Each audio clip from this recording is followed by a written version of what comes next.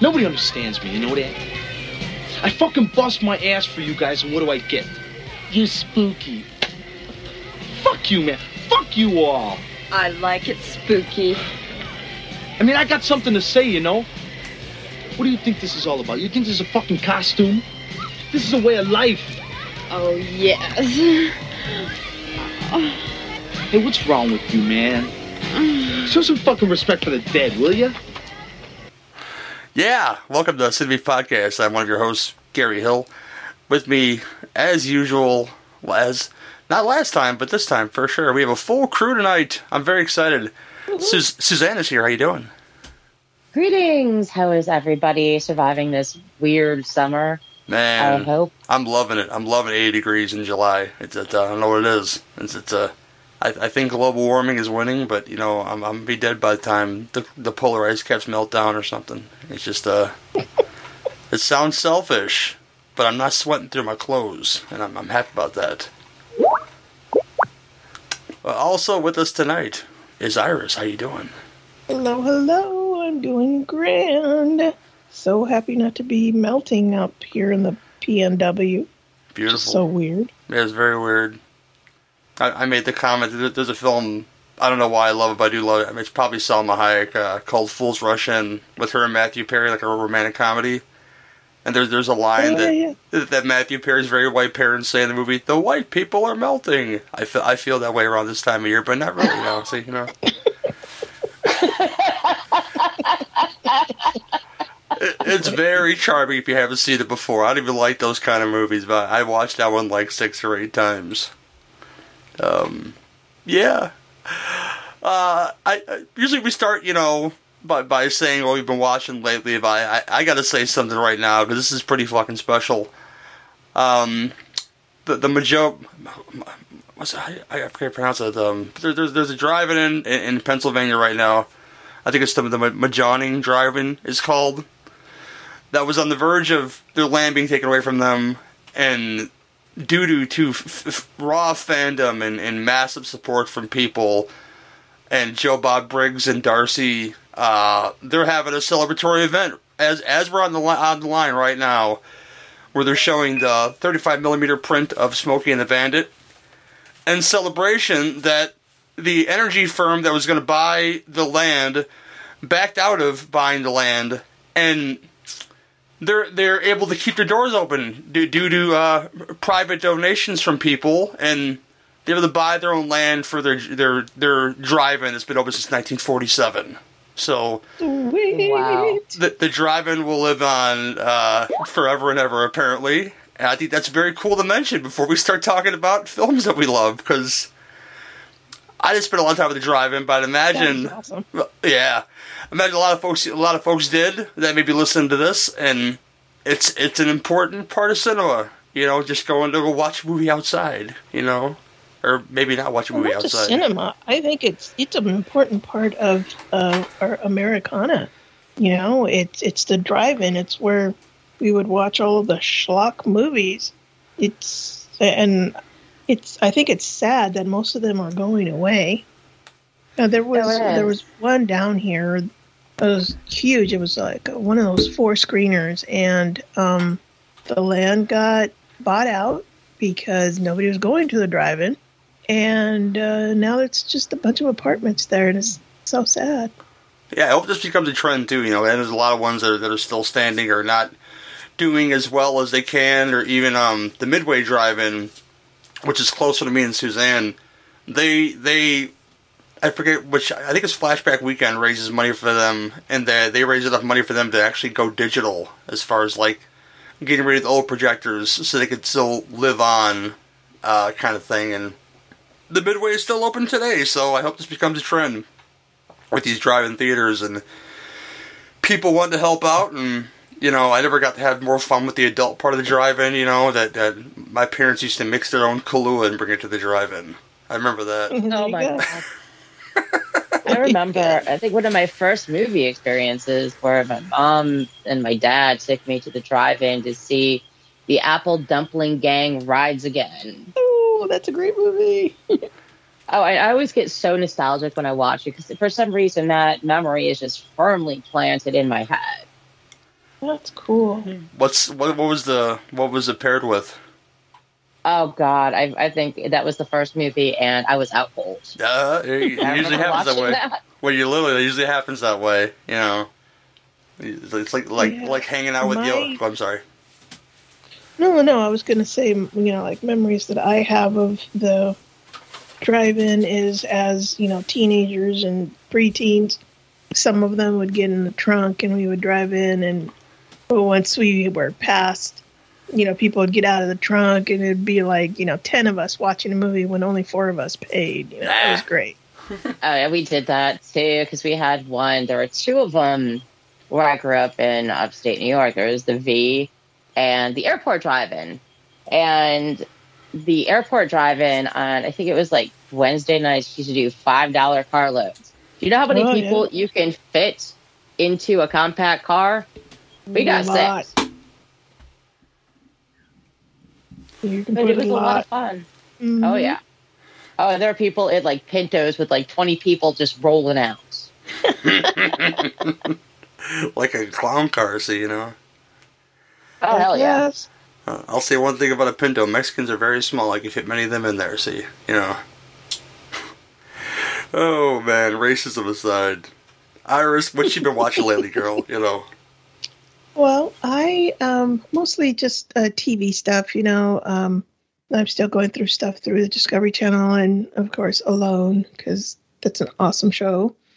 But I did watch a movie called Profile, and it is a movie about a journalist who basically pretended to have converted to Islam, and she starts, putting up radical. Kind of like ISIS type of videos and stuff sharing on her Facebook profile that she created. And this guy contacted her and basically was grooming her to a point of getting her to come to Jordan because, she was trying to figure out how are these guys getting these Western women to go to the Middle East. And then, they end up being like prostitutes for, ISIS or getting married and just baby machines and stuff like that. And if they try to get away, well, they get killed. They are either stoned to death or just flat out disappear. So she was trying to see how this happens. And it was kind of scary to see how easily she was, even herself as a journalist, getting sucked in to everything that he was saying. But because of her, they were able to stop a ring of, I think it was, they made 10 arrests of men that were basically getting women from Europe to go to Turkey and then to Syria and, excuse me, sorry about that. Hold on. And basically become slaves to ISIS. And I mean, it was pretty eye-opening. I was like, whoa. And then, of course, because I am completely into the Lori Vallow disgustingness that she did of killing her kids so she could be with some other married guy. The Chad Daybell thing. I watched Doomsday Mom on Lifetime. Can't believe I'm actually saying that. I want to watch Doomsday Mom now. This is like a badass title, Oh, dude, it is. No. It is such a bad movie because, first of all, knowing the case, they present her as the victim when she is the mean-ass wench. And Chad, who is the guy that also helped murder the kids and bury them, it makes him look like, he was using Mormonism to get into her pants. It was a travesty, but I did get to watch it because I was like, I was curious. And also I reviewed it with a true crime podcast because we all watched it. But it's like, I saw Big Love. Let's do this, man. Come on. Hey, Big Love has nothing on this bitch. Okay. that first and the way Lifetime presented it, ugh. That first we talk about, I should have commented when you were talking about it, but them motherfuckers need Liam Neeson up in that bitch, to save the harem women of ISIS. Yeah. No, there you go. But yeah, that's basically all I've watched. I've been so busy at work. Gotcha. What'd you watch, Sue? What about you guys? Suzanne, what'd you watch, girl? Oh, hi. Sorry. Oh, God. Well, it is summer, and you know what summertime Sue does in the summer? I watch baseball. I was going to say, she had a long pause. I was going to say mass orgies. Come on now, you know. Oh, baseball. Well, anyway, no, there's actually a few movies that I've seen, and there's two of them I'm going to do a light compare and contrast with. The absolutely abysmal Conjuring, The Devil Made Me Do It. Oh my God, what a piece of fucking shit movie this is. I hated almost every single frame of the movie. I just did not find any redeeming qualities about it whatsoever. If either of you two have seen it and there is a redeeming quality, would you please share it with me? Oh, hell yes. Are you kidding? I love, to me, okay, first of all, it wasn't a horror flick. It was an action flick, okay? And the way Ed and Lorraine Warren show up to be complete and total badasses. I mean, can you literally see Lorraine doing the things that she was doing in this movie for real? I mean, it was completely outlandish. But that's my problem. But I loved it, though, because it was just so over the top. And then Ed being, you know, the complete badass that he was in this movie, it was like, damn. At one point, I think I was watching the movie here at home. And at one point I was like, damn, girl, you go. And then when Ed's got that, when Ed's fighting the possession, and he has a sledgehammer and he smashes the altar that they have down there, I was like, yeah, Ed. So, I mean, I had lots of fun with this movie because being that I've watched the other two. I watched all of the Conjuring Universe movies. I'd have to say that the second one, The Enfield Ghost, this one, and The Nun are my three favorite because they are just so outlandish and just blah, that they were great. But I don't consider any of them a horror flick, to tell you the truth, because it's more kind of like an action thriller than true horror. Well, I mean, because it's a PG-13. I mean, can we please get a horror movie that's an R? No, I just don't think that's ever going to happen again. I just, like I said, I know that Ed and Lorraine were frauds. I almost have to start looking at them as fictional characters now. Well, yeah, you know, you do, because they were frauds. They were peddling the fad of the time. And this fad kind of, you know, like it ebbs and wanes. And right now it's at an ebb because, you know, you've got all these ghost shows and you've got, you know, ghost hunters saying that particles of dust are orbs coming out of somebody's head, and, you know, shit like this. So, you know, it's the thing right now. And at the time, you know, being in the 70s, that spiritualism was coming back, not to the point that it was like the 20s, but it was coming back. So I think they were basically just peddling what people wanted to hear at the time, because think of all the great true stories. The Enfield, Amityville, the one in Connecticut, you know, this one here, the Devil Made Me Do It one. Then there was also the family in, I think it was Indiana, that, you know, they moved in and there was just things going on, you know, almost the same as Amityville.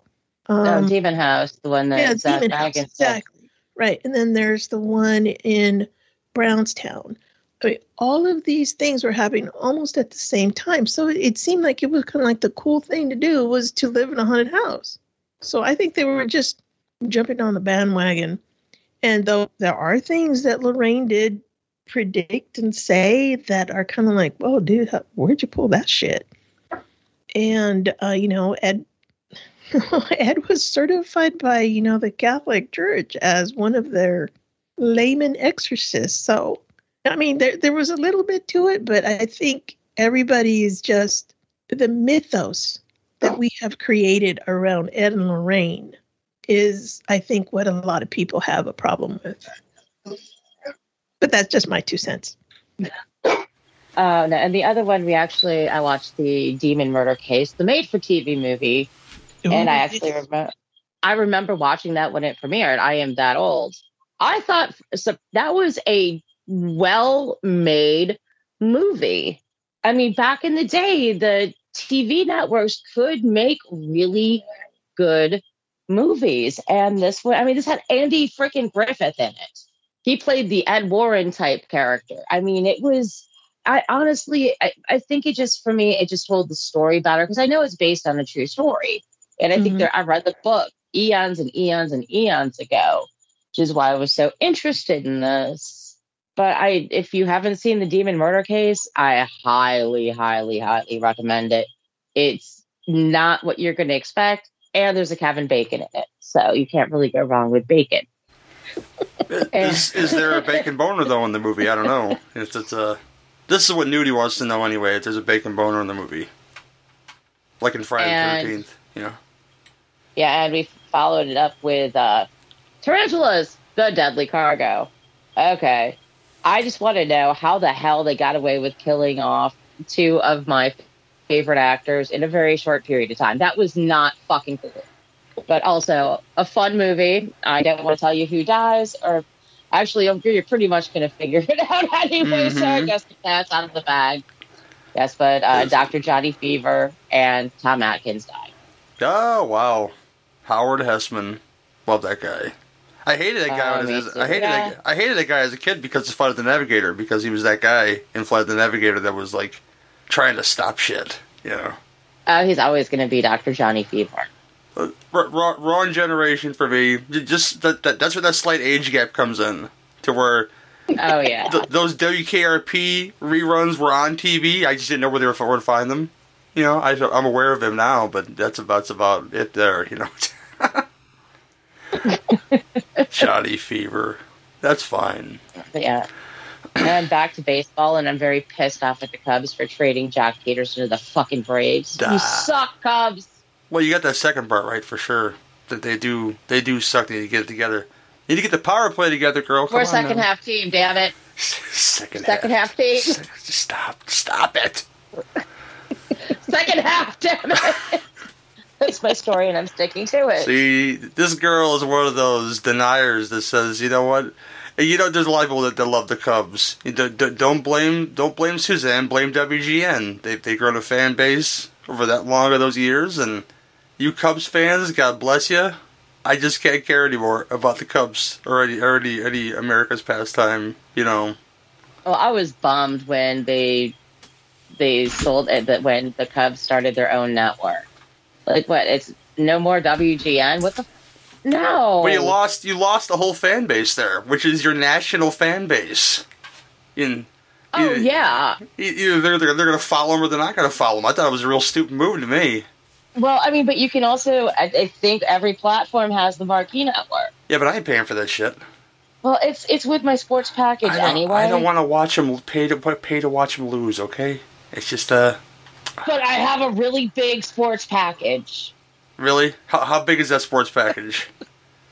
Oh God, I got everything. Is it like girthy or is it like long?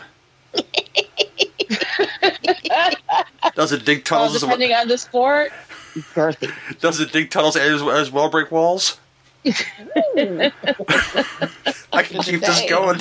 I don't know why. I keep this going. Rolling. He's rolling. I watched a couple of lady-centric films that I'll report here. I watched Black Widow, and it was damn enjoyable. It suffers from some stuff like being too long. Like, we're talking about one of these films I think could use a little more editing, but if they cut some, I don't even know where you cut stuff out, but they cut some little stuff here and there, made it clean like 2 hours. I would have enjoyed it even more. ScarJo doing the thing. David Harbour, who you guys may know as the sheriff from Stranger Things, he plays her father, the Red Patriot, who's a lot of fun with doing a Soviet accent, and star of the show, star of Midsommar, and this is a whole different role for her. Frances Pugh or Pug. I forgot how you pronounce her last name, but she's in she plays the widow's sister in this movie, and they're kicking ass together. And I think this is better than those Wonder Woman films as far as like a narrative goes, as far as them not crying through half of the film. It just strong women kicking ass, and it's a good time. Did you watch this one yet, Iris? Iris. No, I'm sorry, you broke up really bad. What was the question? Did you watch this one yet? The Black Widow? No, I have not. I'm pretty sure I'm going to, though, because Black Widow was always one of my favorites. So I will. And I mean, it's fucking Scarlett Johansson. Come on. Yeah. Who doesn't want to watch that? Pat watched it Saturday morning. Yeah. Did he dig it? Oh, he loved it. You know, Pat. Yeah. He really, really, really liked it. I caught the last 5 minutes of it. Mm-hmm. I watched some. I'm sorry. Oh no, I was going to say. Well, I found the Easter egg incredibly interesting. Yeah. Ooh, Easter eggs, right on. Easter eggs. Yeah, exactly. And right. this one I'm actually going to keep my mouth shut about. I just caught that one. But yeah, I watched something brand new on Netflix that I can recommend because it's they've been releasing films on there with some pretty big names, and this one around I've been looking forward to since I seen the original poster art like 5 months ago or something. Gunpowder Milkshake is the movie, and this has Lena Headey in it. This has Angela Bassett in it, and Carla Gugino is in it. Gugino, I'm sorry, I don't want to mess with her Italian name. Shame on me. This is a film about lady assassins kicking all kinds of ass, and I forgot Paul Giamatti's this movie. But how can I forget that? But this is like if you like John Wick and you want to see Angela Bassett hit people with hammers. Come watch Gunpowder Milkshake. It's a great time, and that sounds fun. It's on Netflix, y'all, so y'all can check it out. Most of you guys have that, I'm sure. I ditched mine. It got too expensive. I don't know why. I couldn't justify the $18 when I was barely watching it. So there's that. But yeah, $18. Yeah. Oh, sorry. Go for it. Oh no, Iris, I have a question for you. Did you watch the documentary about NXIVM or the miniseries thing? Yeah, I watched all of them. Oh yeah, that I was so. It was disgusting, wasn't it? Oh my God! And he's such a slimy looking dude too. He is. He looks very unkempt and a greasy headed motherfucker. Yeah. Yeah. I was going to text you one night and ask you if you'd seen it because I had just gone through it. And my jaw was on the floor, and I mainly bring this up because did you see what Allison Mack got? Yeah, that was. I think that's bullshit. I think that was a travesty.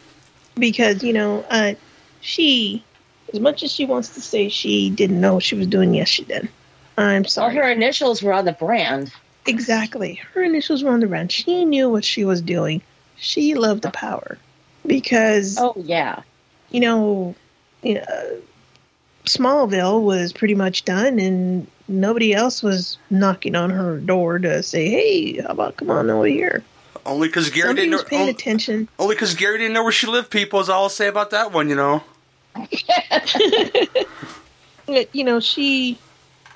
She was finally getting the attention and the clout that she wanted. She was number 2, basically, as much as she would like to say she wasn't. And she was rubbing shoulders and elbows with, people, like the sisters from the Seagrams legacy. These are like extremely influential people.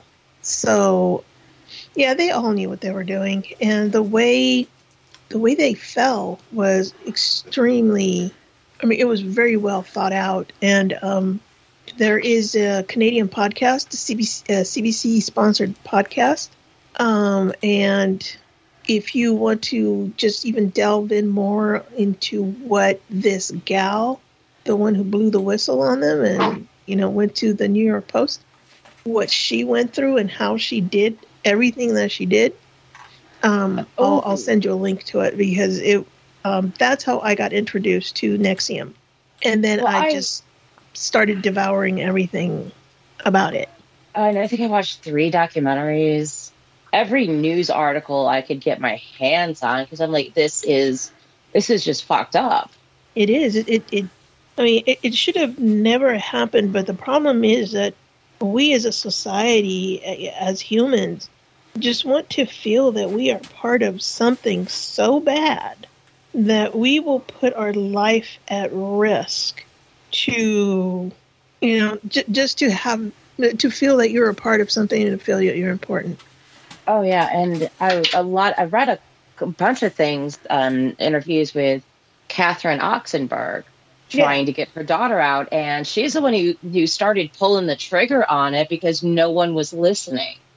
Well, here, it's Gary, do you mind if I say what podcast it is? Go for it.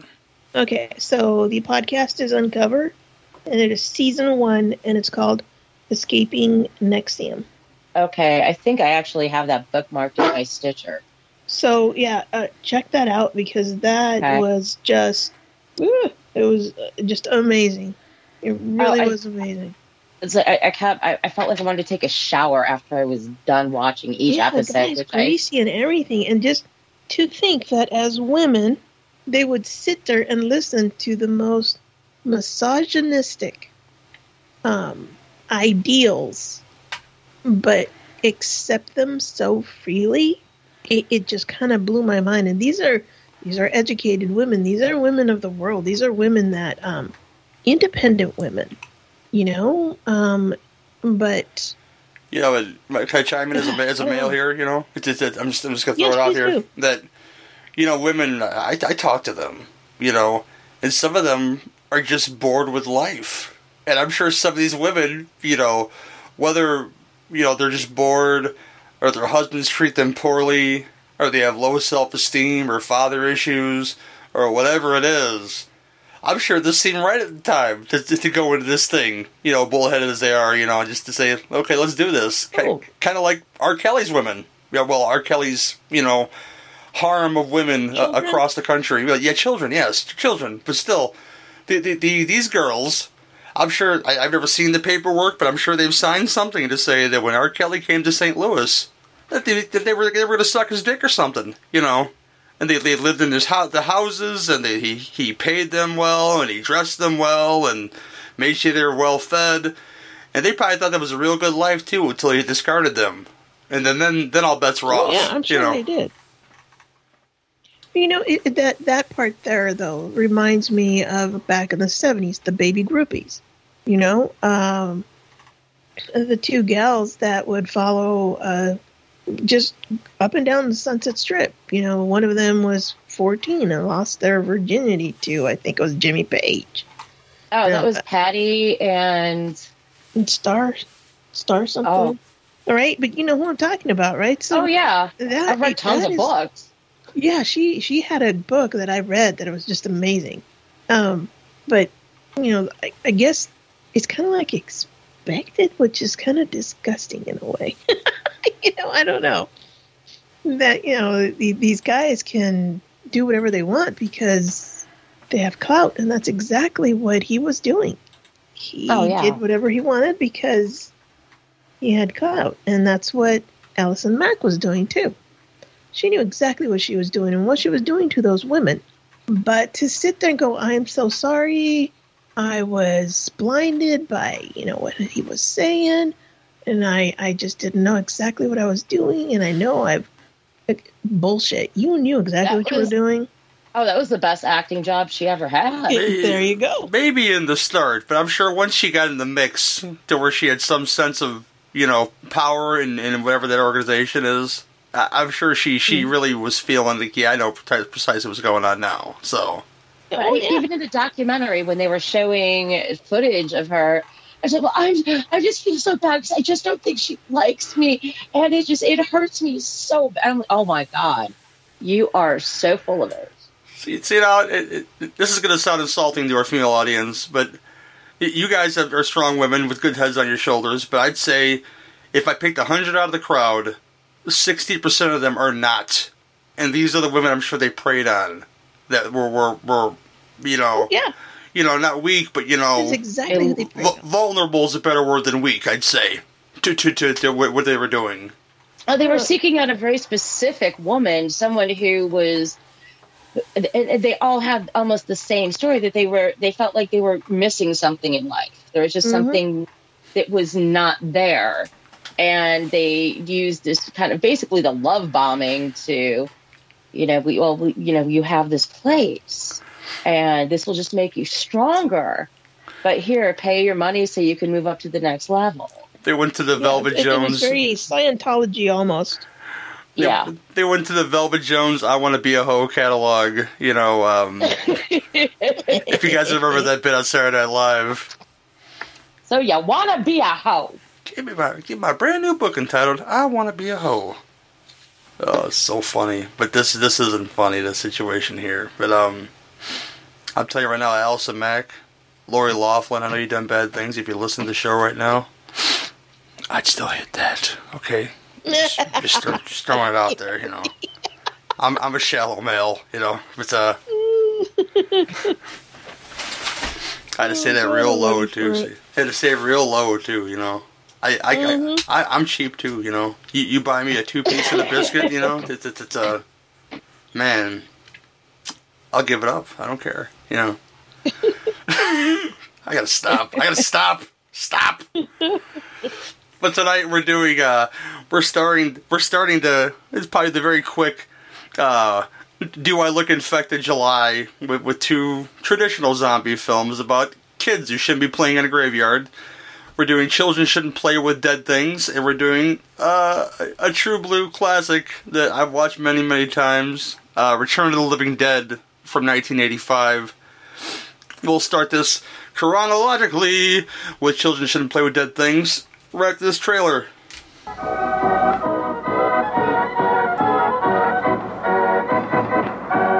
This is Alan. He's such a dear boy. Oh, this is Jeffy. He's so full of fun. Oh, this is Anya. Isn't she just the sweetest thing? And this is their new friend, Smedley. They're giving him a party. It's his coming out party. Oh, the children are having such fun. They're laughing and laughing. And it all began here, one foggy winter's evening. 1971. Oh. He ought to be ripe.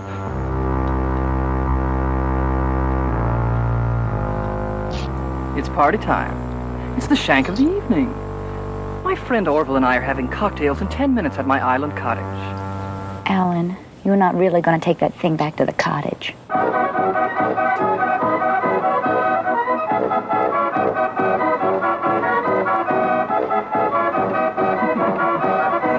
I, Alan, take this body. Yeah, welcome to it. You deserve everything you're getting. There's no business like show business like... And I think, in time, we may get even closer.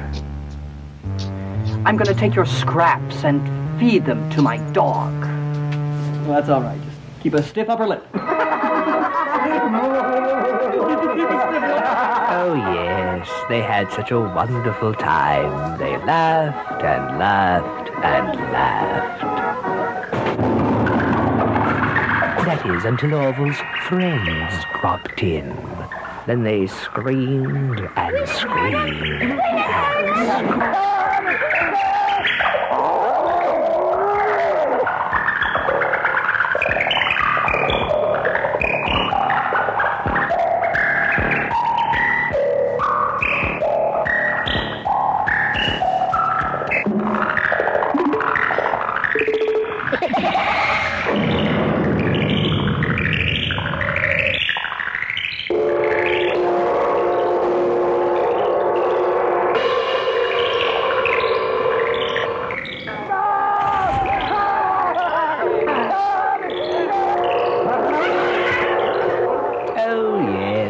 The children had such a lovely time.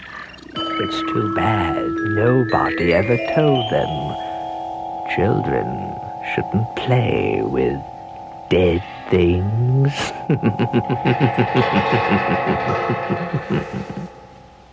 Man, I love Trailer Guy's voice in that fucking trailer. It's so good.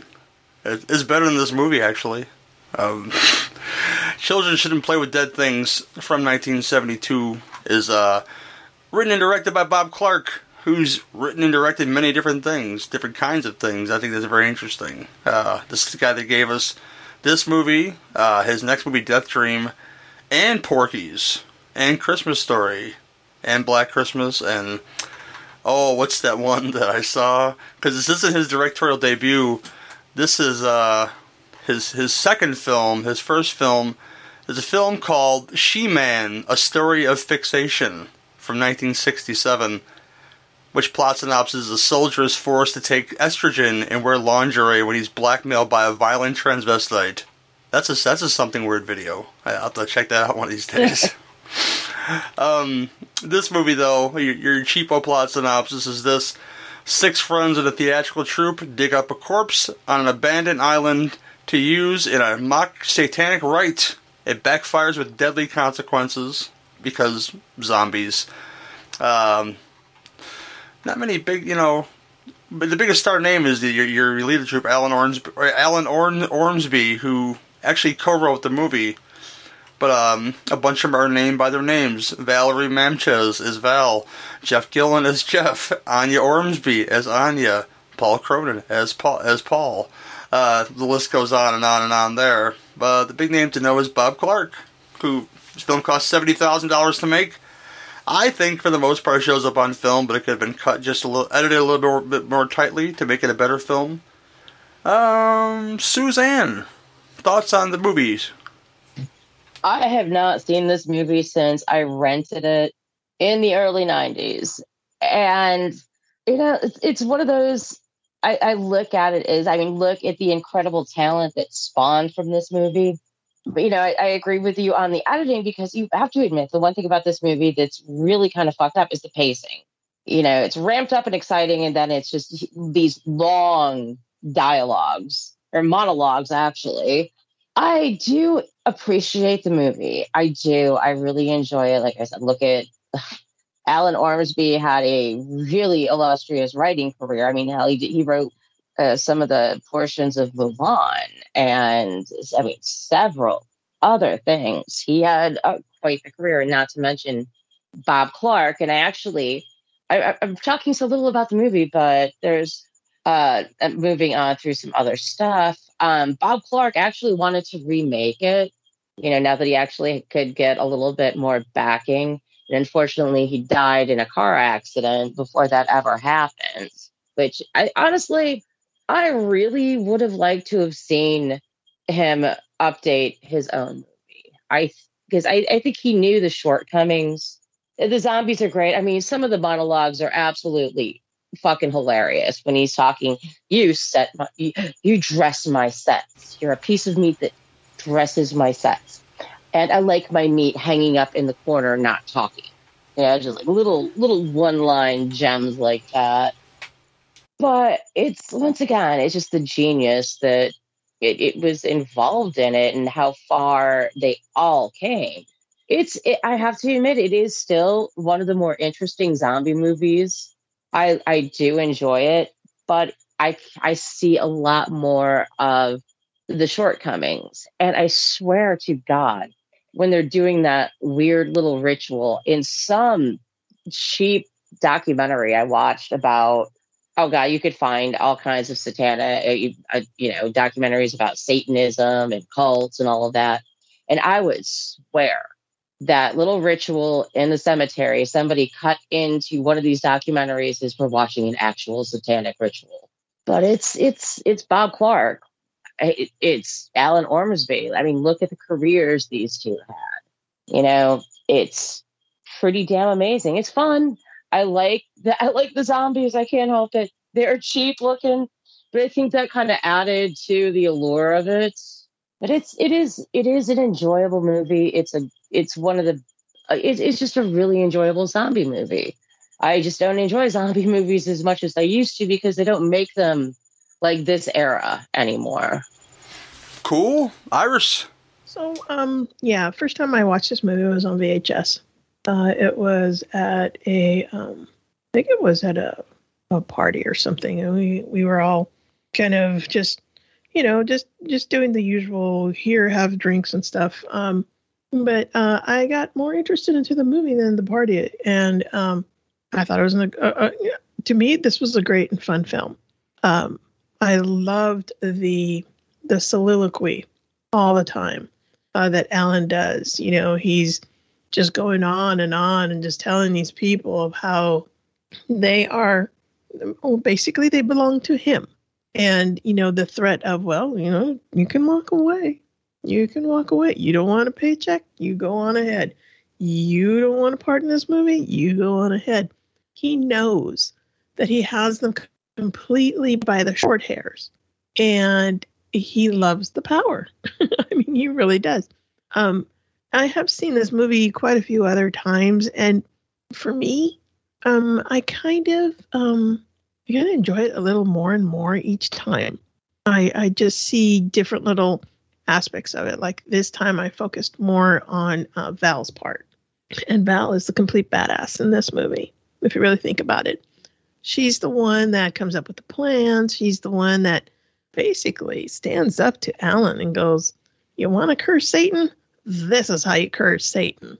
And, she drops down into the grave and just comes out with just this monologue. It's great. And she basically is the only strong woman really in this whole thing.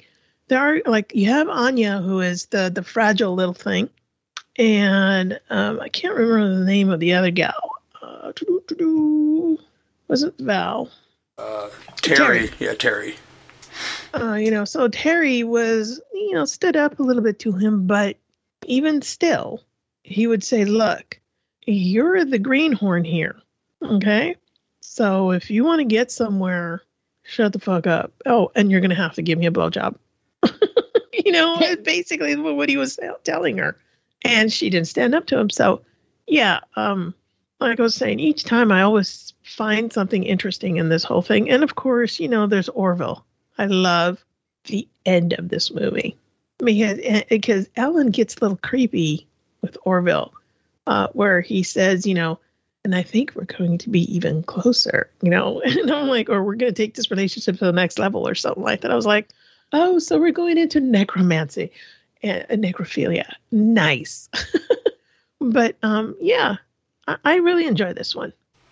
I think the problem I have with this movie is that my own personal taste get in the way. Because this is made in 1972. This is, end of the 60s, into the early 70s, end or continuation of that hippie / bohemian era of that time. And I've never been really big on those people as a culture.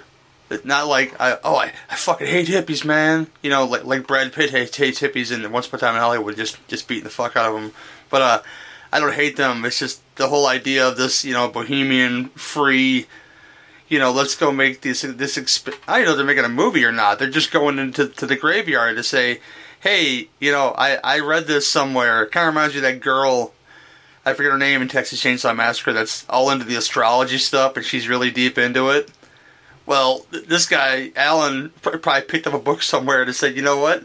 I could do necromancy. Let's go to the graveyard and play for a while, and let's film it, and, dress up our friends as zombies, as ringers. But little do they know, the body, they go to the extremes here where they decide they want to exhume a body and play with it for a while.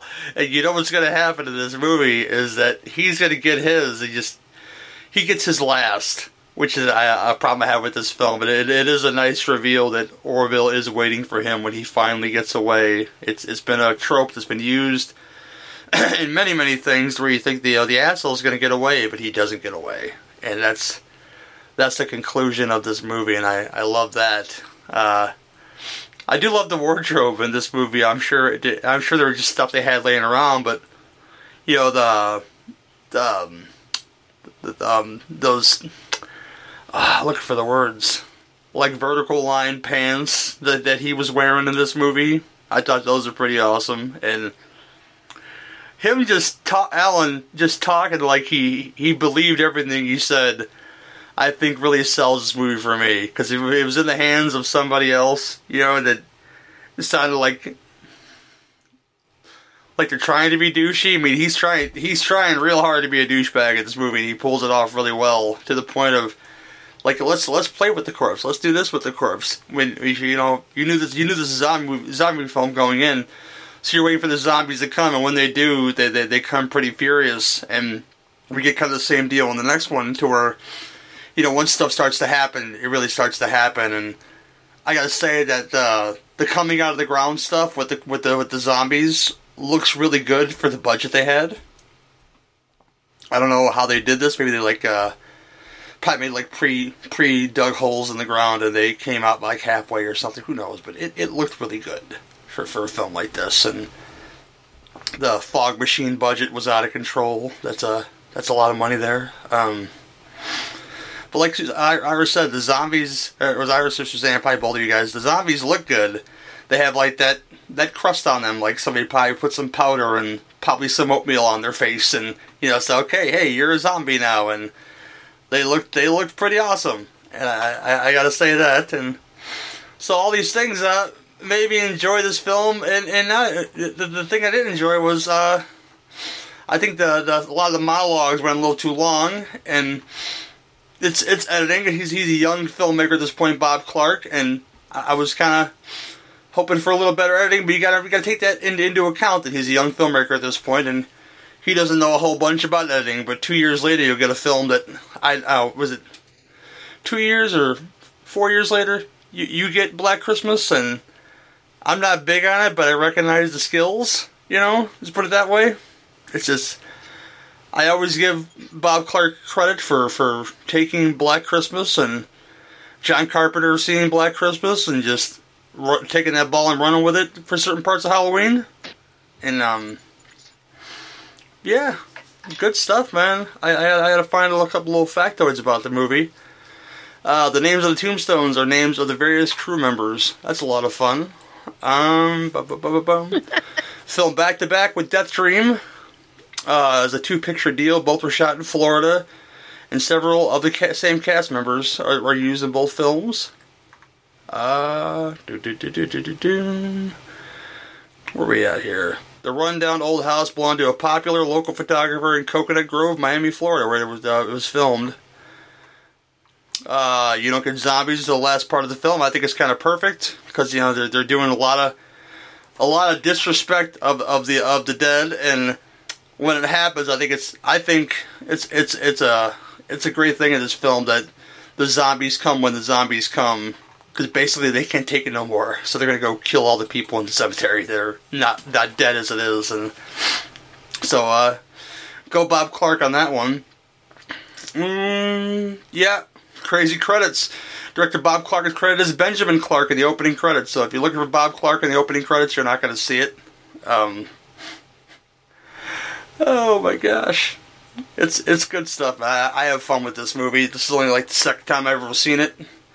Probably the first time I seen it, I was turned off by like the hippie aspect. Like I said, I'm not really big on that. But if you look past it, you see just a bunch of douchebags waiting to die and just waiting and waiting. And the more and more you could tell, like you're getting upset. The undead are getting upset. Like, fuck it, man, we're coming out of the ground. And then chaos ensues. And I think it's got a great finale. So I'll kick it back to Suzanne and say, Suzanne, any final thoughts? Oh, yeah, one other thing I've failed to mention is one of my favorite things about this movie. I absolutely loved the graveyard sequence. It just really, the lighting, and you just got that, kind of damp and creepy feeling in the way that sometimes the lights would hit on some of the tombstones. It just was one of those, and once again, you can see, him developing, and those were just, I just found those incredibly interesting. And I really do need to kick back when I'm not trying to rush around and sit and watch it again. Because it is a really interesting zombie movie. There is a lot to it.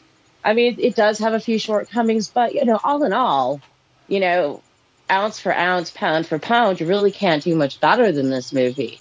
So I'm at probably 7.5. Are we doing 1 to 5 or yeah, 1 to 10? 1 to 10. I'm sorry. 7.5, and that's only because I want to kick back and watch it again with no distraction. Yeah, I got you, babe.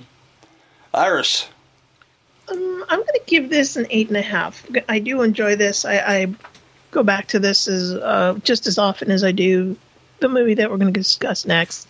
And I forgot to bring up the part where it's Anya and Alan are on their way upstairs and to go into the bedroom to, kind of like get themselves into the bedroom and shut the door behind everything. And they're coming up and the zombies are right there. And he basically tosses Anya to them.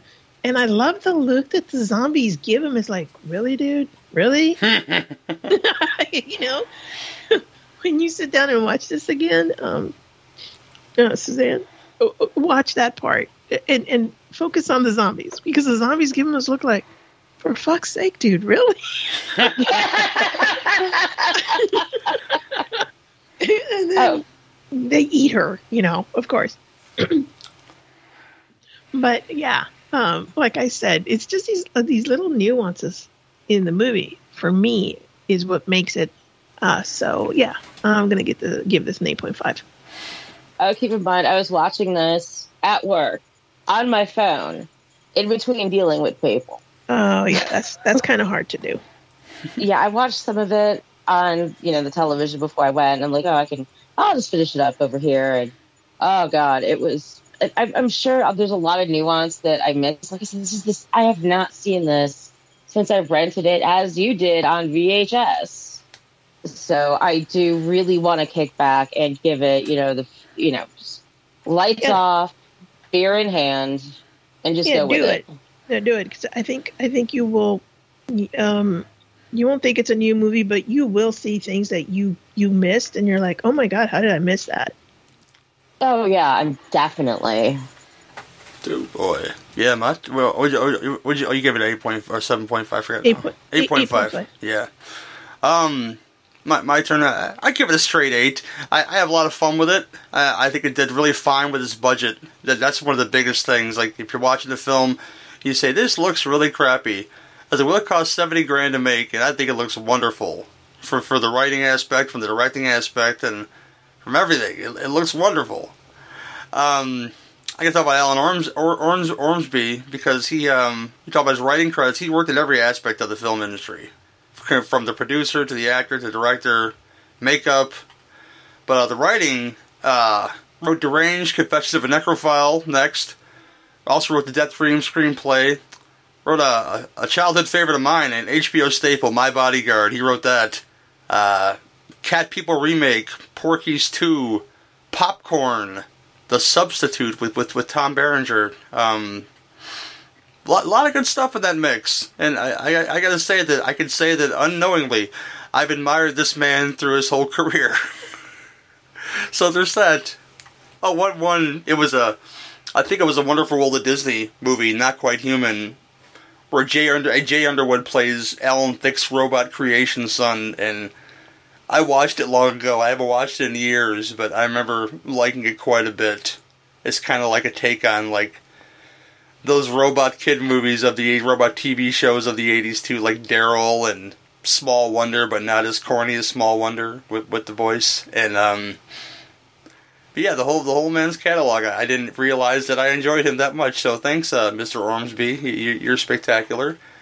And the movie's great. I gotta give it an 8. I gotta give it some love. I think it's available on DVD and probably not Blu-ray.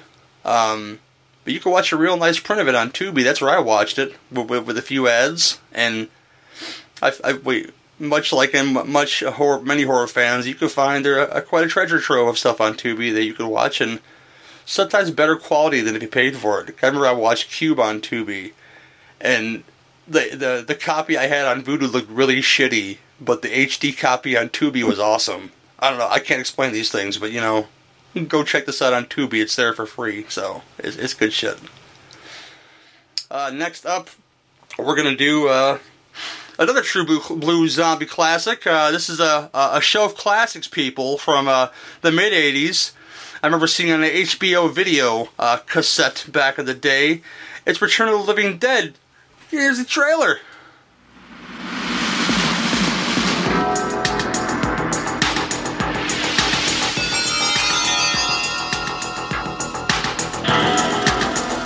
In the dark of the night, something strange is going on.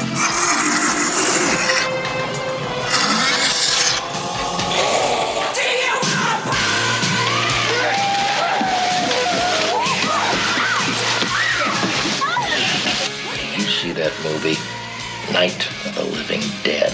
Sure. They ship those bodies. Well, say hello.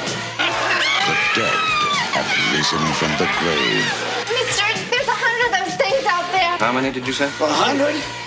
And now the question is, how do we get them back into the ground? Bert, Frank, we have a little problem. 4 left, 10 right.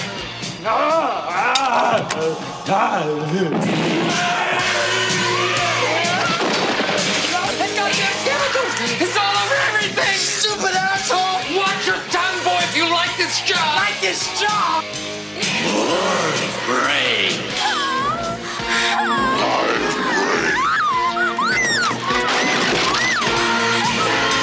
Medical science is baffled. And it's a puzzle, because technically, you're not alive. Why do you eat people? Not people.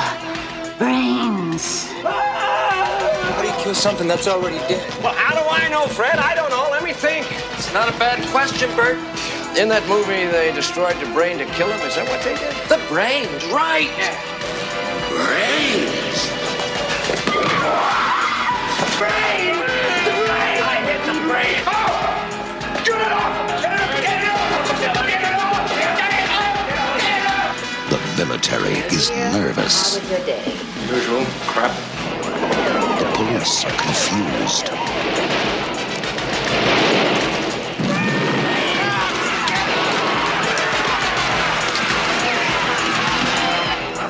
Send more cops. It worked in the movie! Well, it ain't working now. Bring the movie line! It's not a bad question, Bert. It's not a bad question, Bert.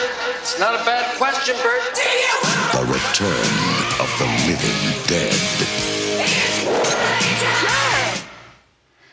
Yeah, For Sure Living Dead from 1985 is a film that I watched many, many times. It stars a bunch of people that I love, including Kulu Gulager, James Karen, Tom Matthews, Linnea Quigley, Miguel Nunez, John Philbin, who's in many horror films that you may have seen, like Children of the Corn and maybe The New Kids, the Sean Cunningham film. Joel Shepard, who's in a lot of naughty films you may have seen before. I'm Beverly Randolph, who's Crazy Republican, but I Love You to Death, Baby. There's more. Brian Peckaway here's a pervert, but I'm not going to get into that either. Met most of these people. Mark Venturini I'd never met before because that guy died, unfortunately, in like the right after he made Friday 5, I believe. He had a disease of some kind that I can't recall what it is. But he didn't live very long. That makes me sad. But your basic plot synopsis is this. Two stooges who work at a medical supply warehouse accidentally open up a crate, a barrel of toxic gas that happens to be zombie gas that happens to wake a whole graveyard of zombies up and turn them into the undead as well, and chaos ensues. I love this movie. I love the first two sequels. Iris, I know you missed the show you're going to be on for your BB and BC, but you're on this show not talking about it. What do you think of the film, girl? I love this fucking film. Let me tell you how much I love this fucking film. I have gone through 3 DVDs. I am on my 4th DVD of this film because I either have watched it and just left it on run. I can hear the music and know exactly what's going on screen. My kids love this movie. As a matter of fact, one Christmas, it was a Christmas gift to my daughter because she loves this movie so much. I have the cassette of the soundtrack that I took with me to Italy, and it went with me everywhere. I mean, I love this movie. It is one of the greatest movies, I think, for me. The zombies are very well made. I love the talking zombie. You know, she wants brains because it hurts. The cute little zombie, you know, in the in the basement. I mean, just his voice and everything. Just, I don't know if a zombie can be cute, but to me, he's cute. I forgot to mention the time Alan Troutman, who's a puppeteer, is inside that costume doing all those movements. Yeah. So, you know, and the characters in this are great. As a matter of fact, when I was in high school, I used to date a guy that looked exactly like Suicide. And one time I asked him, dude, because he used to get into fights all the time because, you know, we were punks. You know, that's what we did. I was like, dude, what would you do if somebody ever pulled the chain? Because he did have a chain. It was a safety pin in his ear, and a chain went to something in his nose. And he was like, wow, gnarly pain. I was like, okay, yeah, we're breaking up. Bye. I mean, all of this movie, this movie is so nostalgic for me, first of all. But watching it and really looking at the movie itself, I think it's genius. It's kind of like maybe like somebody role played this movie almost, you know? But then again, I mean, it's you've got Dan O'Bannon who wrote Alien, right? And he's directing, of course, but this is, to me, this is the epitome of my generation's. This is my generation's Night of the Living Dead. Basically, is basically what it is. This is the Gen Xers' Night of the Living Dead, because it just incorporates everything of our teenage lives.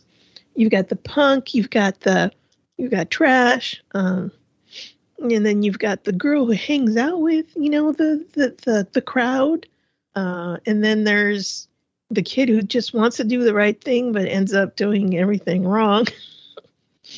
And, you know, there's Bert.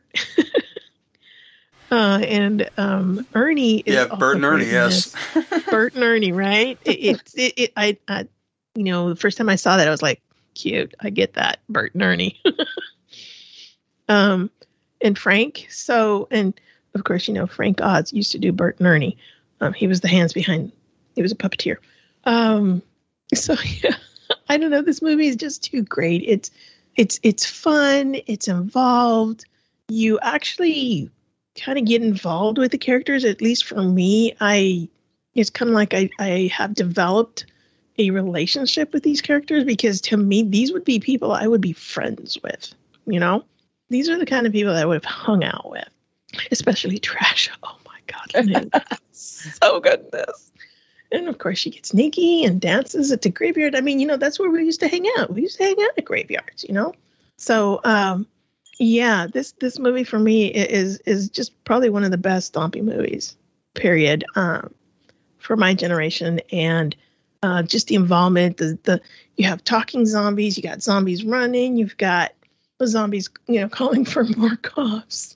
And then, of course, you have the military. And in those days, how do you solve everything? Well, with a fucking nuclear bomb, with a nuclear explosion. That's how you solved everything back then. And that's how you solve this problem here. So, yeah. That's me pretty much on this one. Suzanne. Me and my friends snuck into the theater to see this. It's one of those 3-plexes. So we bought tickets for an earlier show for some. I can't remember what tickets we bought. And it was the last night it was playing. It was the late show.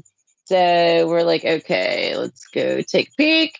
So we snuck in. And it had to, I can't remember, but I was mesmerized. This was the one of those movies that after I saw this, like, I am a horror movie fan for life. I love the soundtrack. I love punk music anyway, but this, I'm on my third CD, and I accidentally, when I ordered my Shout Factory Blu-ray of Return of the Living Dead, they accidentally sent me 2. So I kept it because I know one of them is going to wear out. My DVD that I had for ages, finally, it's starting to skip in a few spots. So, I've got backups anyway. But this, once again, I was trying, I think I was like maybe a freshman in high school or going into my freshman year of high school around that time. But this was it. This has, it just has everything. You've got, some pretty damn good gore. And there are some scenes that'll just make you laugh out loud. It's rabid weasels. Whenever something weird is going on, I just will look at somebody and randomly say, it's rabid weasels, right? I've only had one person laugh when I said it, which is, a little disappointing, but I pretty much am echoing what Iris said. And once again, this is one of the best compilations of punk music on top of that. Little Black Flag would have been nice, but that's okay. Hey, we get the Cramps, though. I know we do, and that makes me happy. And Sons of Liberty, can't forget about them. Yeah, SOL. Dude, quick story about TSOL. A friend of mine, her brother had a music studio down in the Long Beach, Downey area. And she's like, hey, do you want to go down with me to listen to, we can just, some bands will let you just walk in and listen to them. We got to walk in to the studio to watch TSOL practice. Oh my God. I was so fangirl, I couldn't even say a thing. And I just sat there in the corner, and it was like I had seen Jesus. Seriously. That's all I did. I was just like watching them, and then they broke, for, like to take a break. And my friend Vicky looks at me, she goes, do you want to go talk to them? And I'm like, I don't think I can. She's like, you're so weird. Come on. Oh my God. It was amazing. I think we even got to see Great White practice also, but they were a bit bitchy. They really didn't like us being in there. Oh, they're pretty boys. Come on. They suck. But yeah, it was just my little TSOL story real quick. But yeah. Oh my God. That is wild. I know. It's pretty awesome.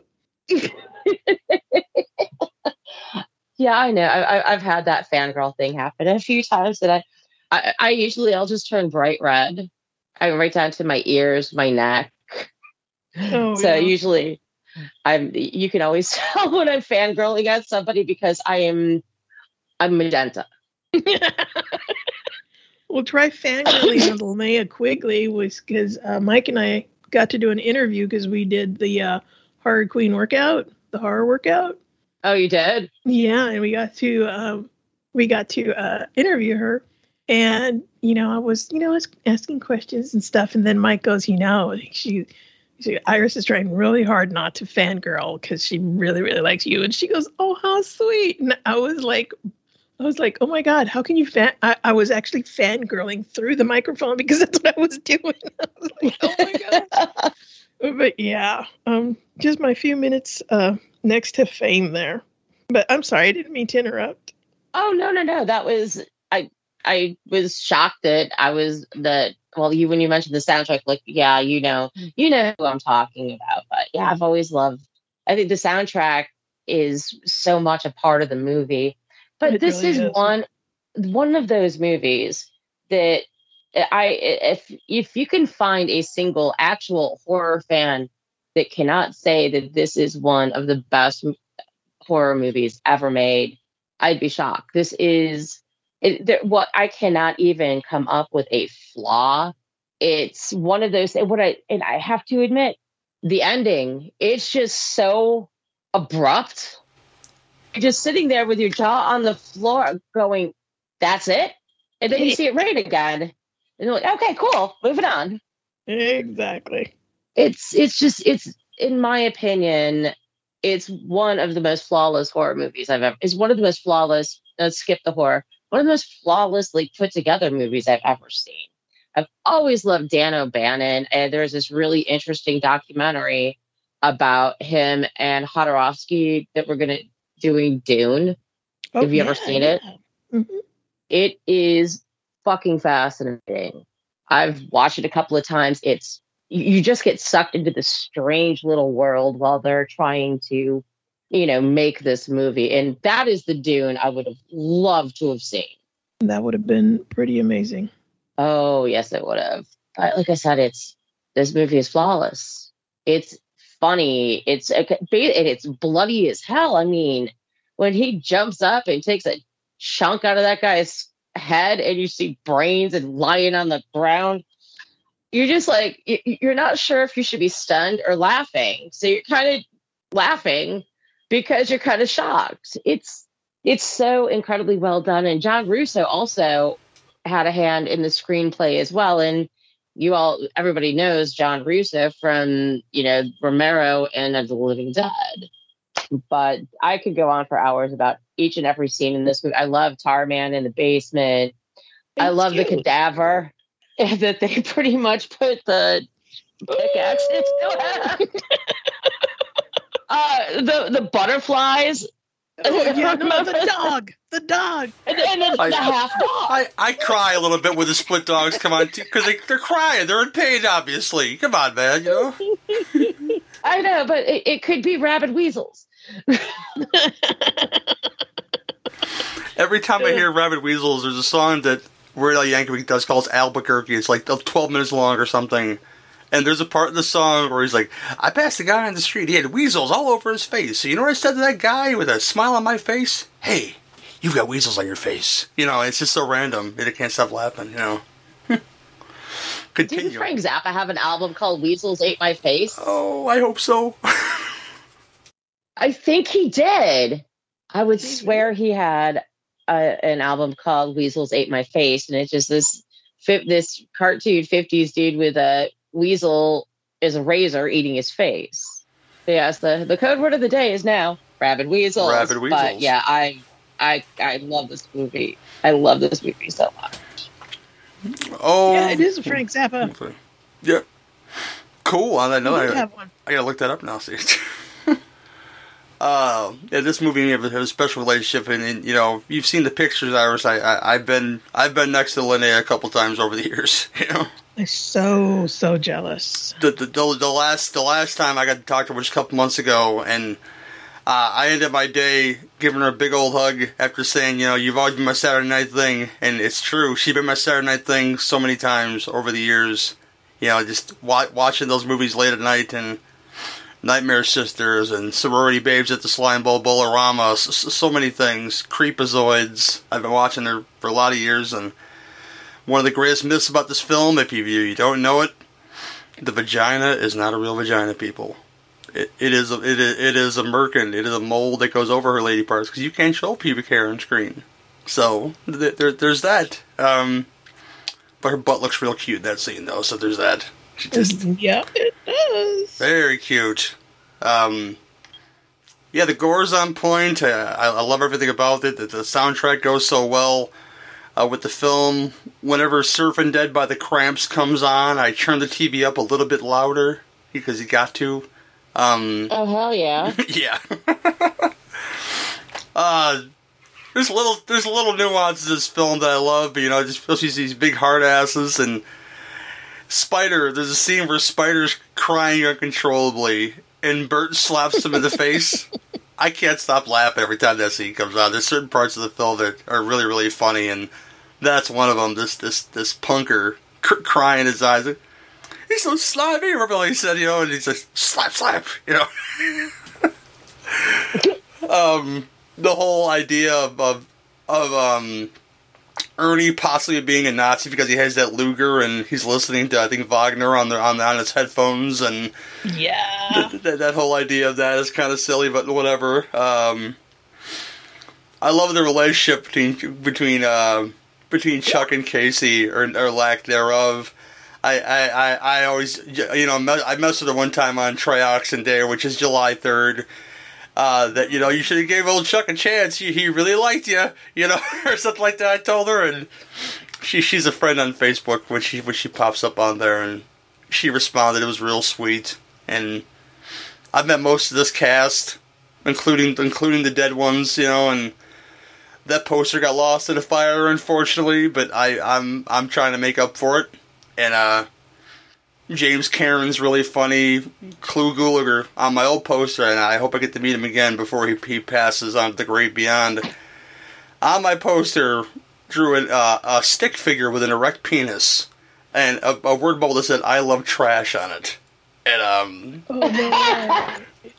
people that have met Clu have gotten upset by these things. I was like, that's just Clu being Clu, man. This old freaking perv, drawing a stick person with an erect penis. And I thought it was hilarious. But, Alan Troutman as Tarman is one of the big MVPs of this film for me. I mean, him doing all the movements and that thing, always having a smile on his face, like he's having the best time a zombie could ever have, is a wonderful thing. He's cute. He's very cute, yes. Quick notes in the notes here. Dan O'Bannon actually paid zombie actors extra to eat actual calf brains on screen, and the only way they would do this if he ate them himself. So, and he did. So that's commitment for you, people. I think that's eat the actual calf brains on screen. Some other fun stuff in here. Tobe Hooper was the original director of this film. Didn't happen, obviously. Life Force. Life Force happened instead. Naked things in Life Force. I can't tell you much else happens in that movie. Nice naked things. I remember those naked things in that movie. It just, I think everybody in that movie was naked. Yeah, at some point in time. Fine, because some of them look like, Steve Railsback was naked in that movie. It just, the original song that Linnea was going to dance to was going to be Nasty Girl by Vanity, but we got a whole other song, and I think it's more memorable to me. It's more like a Rocky type song. And Tonight We'll Make Love Until We Die by the lovely Stacey Q. Yeah, by SSQ. Yeah. What else we got here? There's some other good stuff in here. I've seen that work print version. It's just a little extra added stuff to it. If you're looking for a Blu-ray and I need to get mine back again, go get that Scream Factory Super Special Edition. I gotta have it back in my life again. So, if you have an extra copy, you're listening. Oh man, now you're gonna make me feel bad and no. It's no. I'm give you my spare. I'm calling you. You have two? How can you have two? Now we're definitely gonna talk now. Now I'm playing.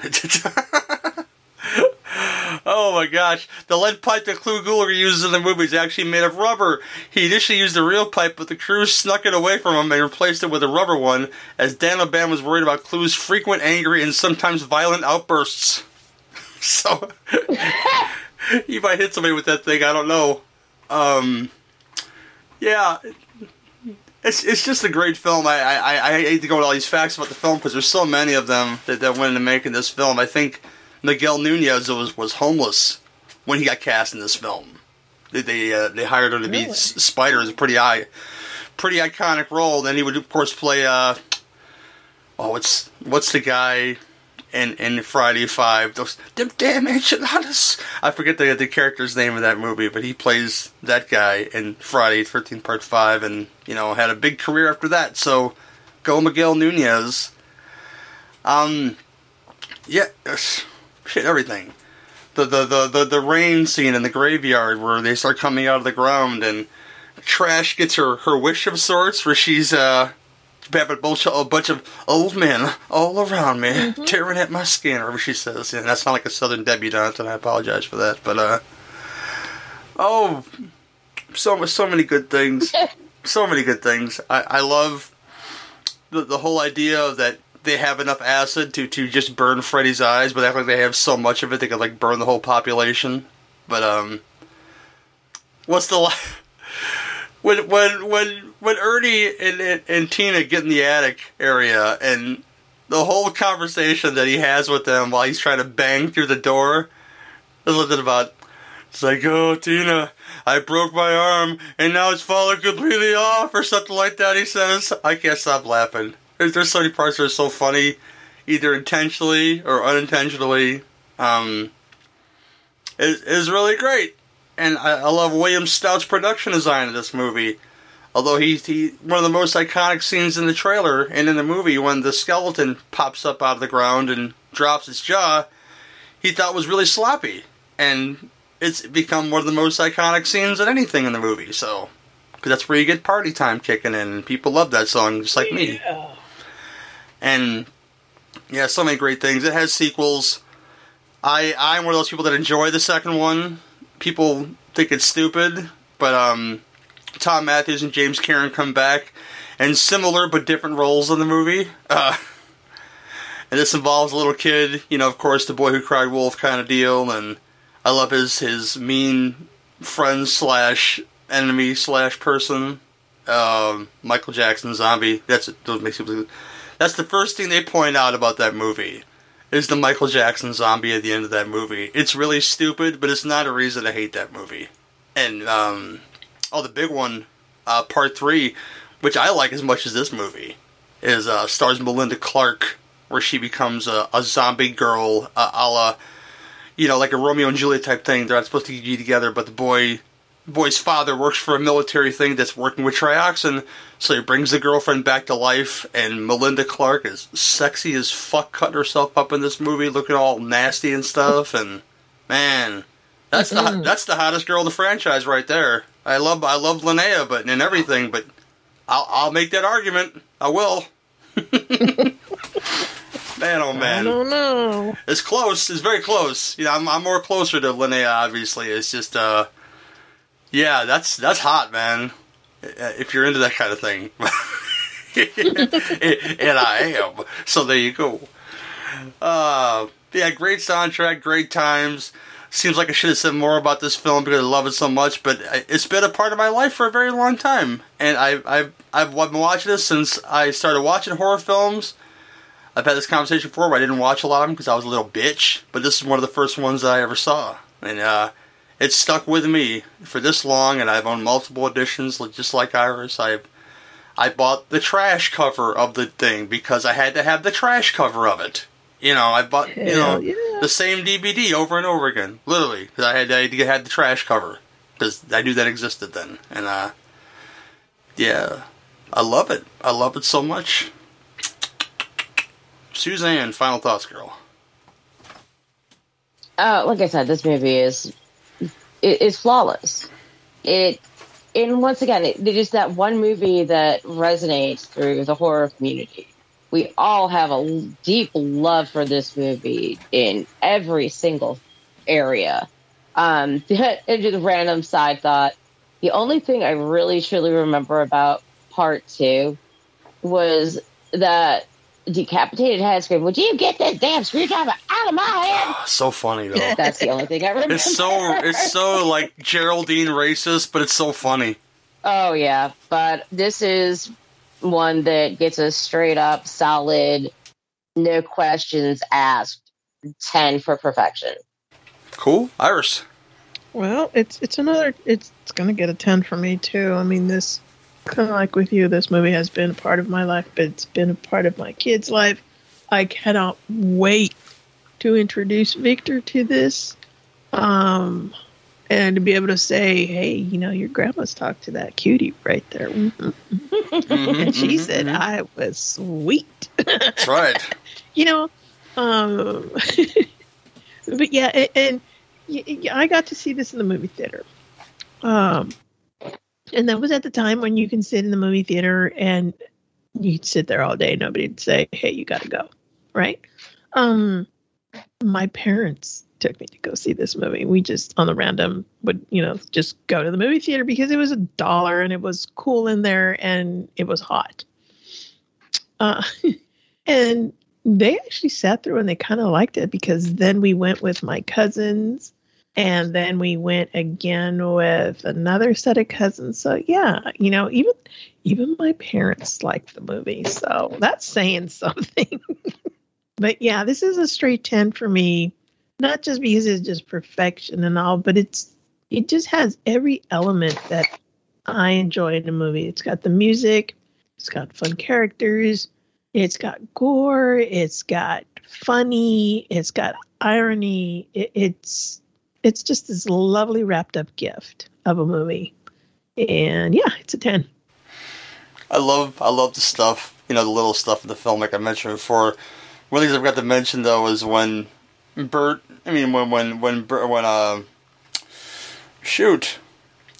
what's James Cameron's Frank? When Frank and Freddy are dying, literally dying with the paramedics there, and they're screaming when they touch them.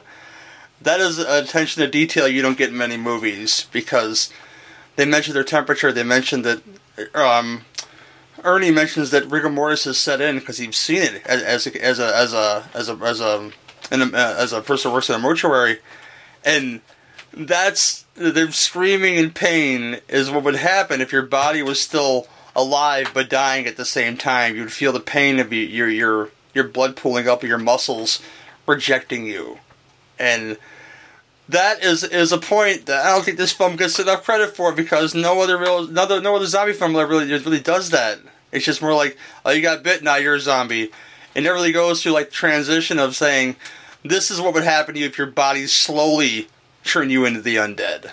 The amount of pain you would be going through as your body literally started to die and reject you while you were still aware of it happening. That's pretty awesome. I didn't mention that, but it needs to be mentioned. It's not mentioned in many reviews, but that's awesome. No surprise, it's 10 for me too. I enjoy the hell out of it. Every time I fucking watch it, I enjoy the hell out of it. There's nothing to say, oh, you know what, I didn't like this part of the movie. Even the parts with the dickhead colonel guy who's being shitty to his wife, I'll take those parts too, because they're really minimal. Everything's great. Everything's great in this movie. I would make the argument, you've shown your Victor some stuff. It's time to show Victor this. It's fine. It's not a real vagina. Yeah, it's not a real vagina at the end of the day there, Iris. It's just the merkin, okay? Just don't explain them what the merkin is. Well, there you go. It's a wig. Ask the mama. I have to ask the mama first. It's like, that's the problem. It's like come on, it's a prosthetic, okay? Come on, It's a wig. It's a wig. It's a wig. It's a rubber. For your nether regions. It's a rubbery nether region down there, Those girls like to use those Diva cups now for some disgusting reason, and that's like another merkin for them. So, merkin on, Oh, I'm done though. But 10 out of 10. Any day of the week, Sunday through Saturday, any time of the day, I can turn this on and enjoy the fuck out of it. But hells yeah. That's absolutely. The end. Absolutely. That's the end of this one, and I'm going to kick it to our brand new segment. This will be the first time you guys ever heard her before, so I'm excited to hear her talk about film with my cousin's child, Alyssa, once again, doing House Sees It. Hope you guys are with us now. This is a brand new segment that premiered on last show. That's Duchess meowing in the background. She's not a co-host, but she kind of is. Called House Sees It, and this is where I asked my cousin's 13-year-old child. Well, she's a teenager. She's got stuff going on, but what she thinks is films that I loved and still love, and maybe films she's never seen before. And this time around, we're doing 1995's Tank Girl. I was a freshman in high school almost when this came out, and she's here today. Alyssa, how you doing, baby? I'm doing pretty good. Cool. Yeah, we'll start this off the same way we always start off, and I'm going to kick off with the trailer. It's the year 2033. There's no law. No mercy. You're gonna really love this one. Bang. no water. There are 3 million liters of water underneath the blue dunes, and you will retrieve it. The odds of survival are 1,000 to 1. And that's just the way she likes it. My. Talented, isn't she? Hi, feeling a little inadequate? She'll be fun to break. I like pain.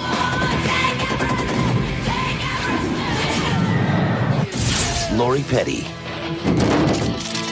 Did I hurt you yet? Ice-T. Turn this boat around and you're gonna get us all killed. And Malcolm McDowell. Just how many of my men did you kill? United Artists Pictures presents. Just say, I won. I won. Tank Girl. What's it like knowing you're about to die? You don't!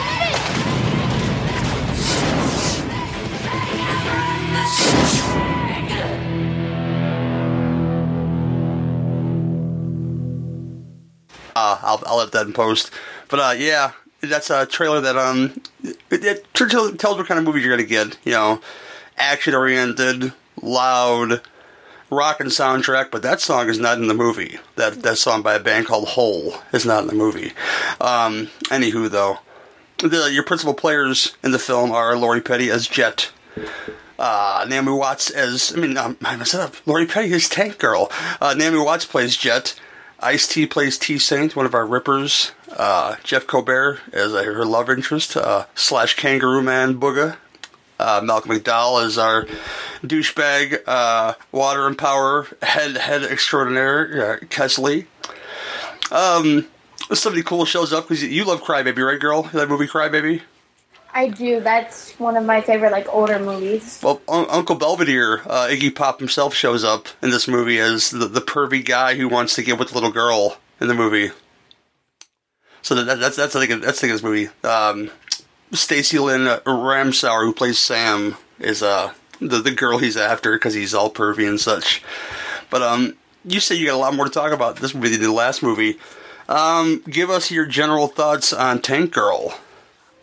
It was between the last movie I watched and now, this is, a really good movie. I would watch it on my own. Some older movies I wouldn't, and I would watch this on my own. I think it's a lot better than The Faculty, but that's my thoughts on it. I just think that the character, Tank Girl, she was really funny. I liked her in the movie, and her and Jet's relationship, and how she portrayed, being captured by water and power. At the end of the movie, they were sitting there and they were saying that Jet was a part of water and power, and then they didn't really explain that. That's part I was confused about if they she was a prisoner of them, but she was a good mechanic, so they used her as a mechanic instead of working where Tank was working when she was captured. Mm-hmm. Yeah. It was I liked it because it was funny, and the way she portrayed being captured, and how she made it fun, the movie fun, and it was a lot of adventure, and how she was self-protective over Sam was another good part in the movie I enjoyed. Well, hit us with some favorite parts of the movie, girl. My favorite part is when they got captured by the Rippers, and how the Rippers were they didn't really know if they could trust them or not. And then I liked how Tank Girl and Jet kind of were they were you could trust us, but they were still confused about it. That was my main favorite part. I liked when they had got Sam, and then I liked when they had all started to work together, and at the end of the movie when she had killed the dude at the the thing for water and power. Yeah, it's got a lot of cool action set pieces in this movie. One of which is the scene where she is flying in to stop to power water and power basically the damn parachute scene. Fueled by that great soundtrack of this movie, and it was the 90s and the 80s, and you needed a great soundtrack, and this was no exception. A lot of cool bands contributed to the soundtrack, including Ice-T himself, which, I'm sure. Now, kids, I have to compare stuff that I'm sure she would have seen before, but I'm sure she knows Ice-T because she's watched Law and Order Special Victims Unit before, and he's on that show for a very long time, and he shows the movie.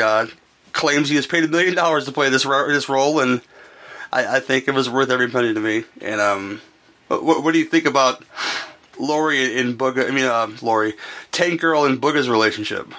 Well, I thought it was like unique, but then I also thought like Tank Girl, she was just kind of like, I don't know, it was weird, but I loved their relationship because I just thought it was funny, but then also like really cute. Yeah, I don't know if you knew this or not, but that Tank Girl is a comic book movie. They really go further in the books. Her and Booga's relationship, and this movie was supposed to have a sex scene in it where they actually built the kangaroo Wang, but it was never used. And this one's really cool too because it has a lady director who worked a lot with studios called Rachel Talalay, and she worked for New Line Cinema, making Freddy movies and stuff, and this is her first big push as a director, and it wasn't crazy successful as far as, making money, but I know you love it, and I know I love it, I know I have a lot of friends that love it, and anything else that you would like to say about the film that, that, I don't know, just lay it out there, girl, yeah. There's not much else to say except the fact that this movie was really enjoyable. I think people my age who like comedy movies like that or like adventure movies like that, they would really enjoy the movie as much as I did. And also like the Rippers, Ice-T, he was in Law and Order, and I looked up the cast, and then I had realized that that's who that was, and I was like, well, that's pretty cool. Because a lot of older movies, they don't have any cast or they don't have any cast that I know or anything that's in anything I watch now. But I really enjoyed the movie overall. Cool. As a rating, what would you give it 1 to 10? I would do like a 9. Yeah, that's high up, girl. Yeah, I know.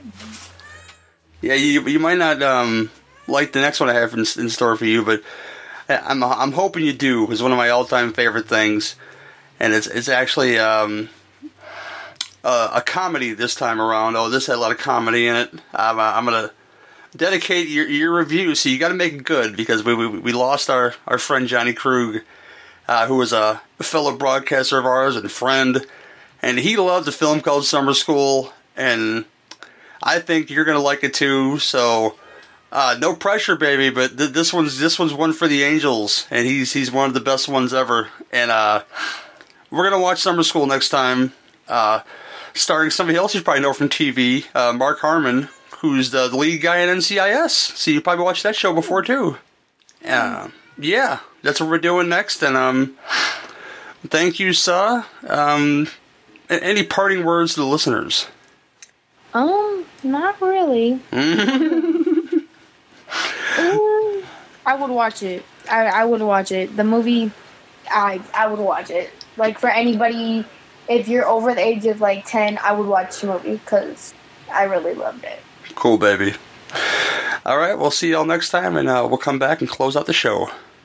Yeah, guys, so, how do you think Sud did for her second time out, as well as Duchess? Duchess made her voice heard, too, It's not bad at all.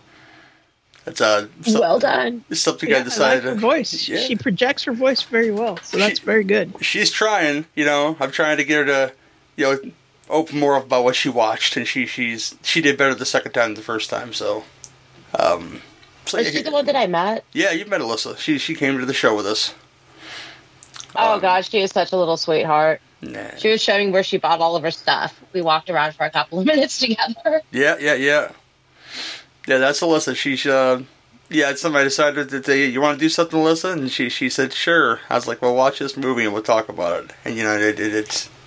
I'm going to throw her some curveballs eventually that she may not like so much. But, this is her education, people. And I'm kind of excited to show it to her. And, films she would never have thought of watching.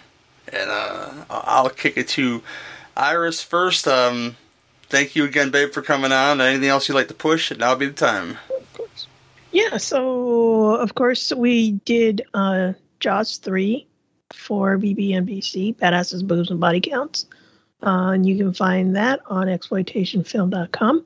The next one that I was on WeSawTheDevil.com, and that is a true crime podcast. I've been on a couple of episodes.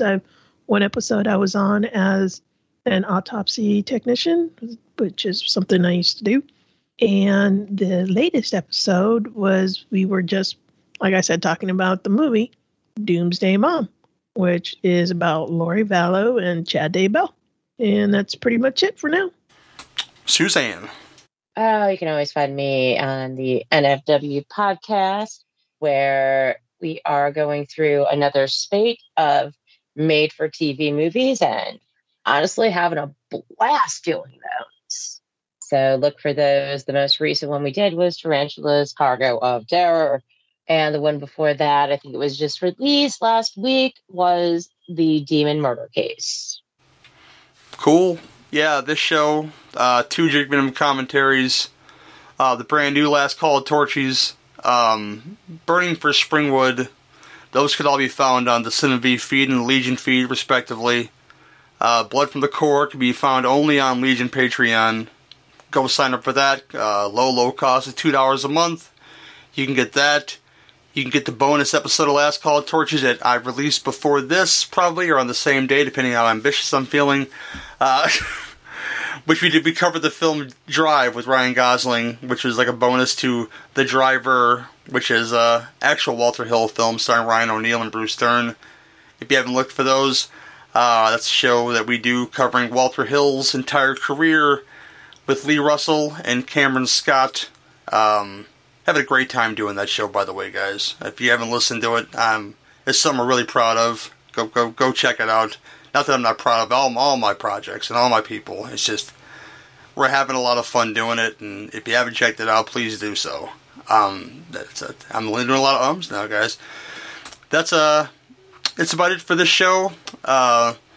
Next time, I think X is joining us, and we're gonna do Warning Sign and what was the other one? Nightmare City, the Umberto Lenzi film. That's more of an infected zombies pair, and I'm looking forward to diving in there with these lovely ladies in X, and I'm sure I have a lot to say about melting faces and Kathleen Quinlan screaming about things. It could be a really good time. Thank you once again for listening. Rate and review us on iTunes. Rate and review all the Legion shows on iTunes, please.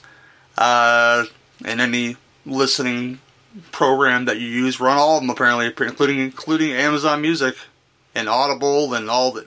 Bo's got us everywhere. So anywhere you can find a podcast, you should find Legion. And that's it for this one. This has been the Cinebeef Podcast, where if you've got beef, we've got the calf brains. See you next time.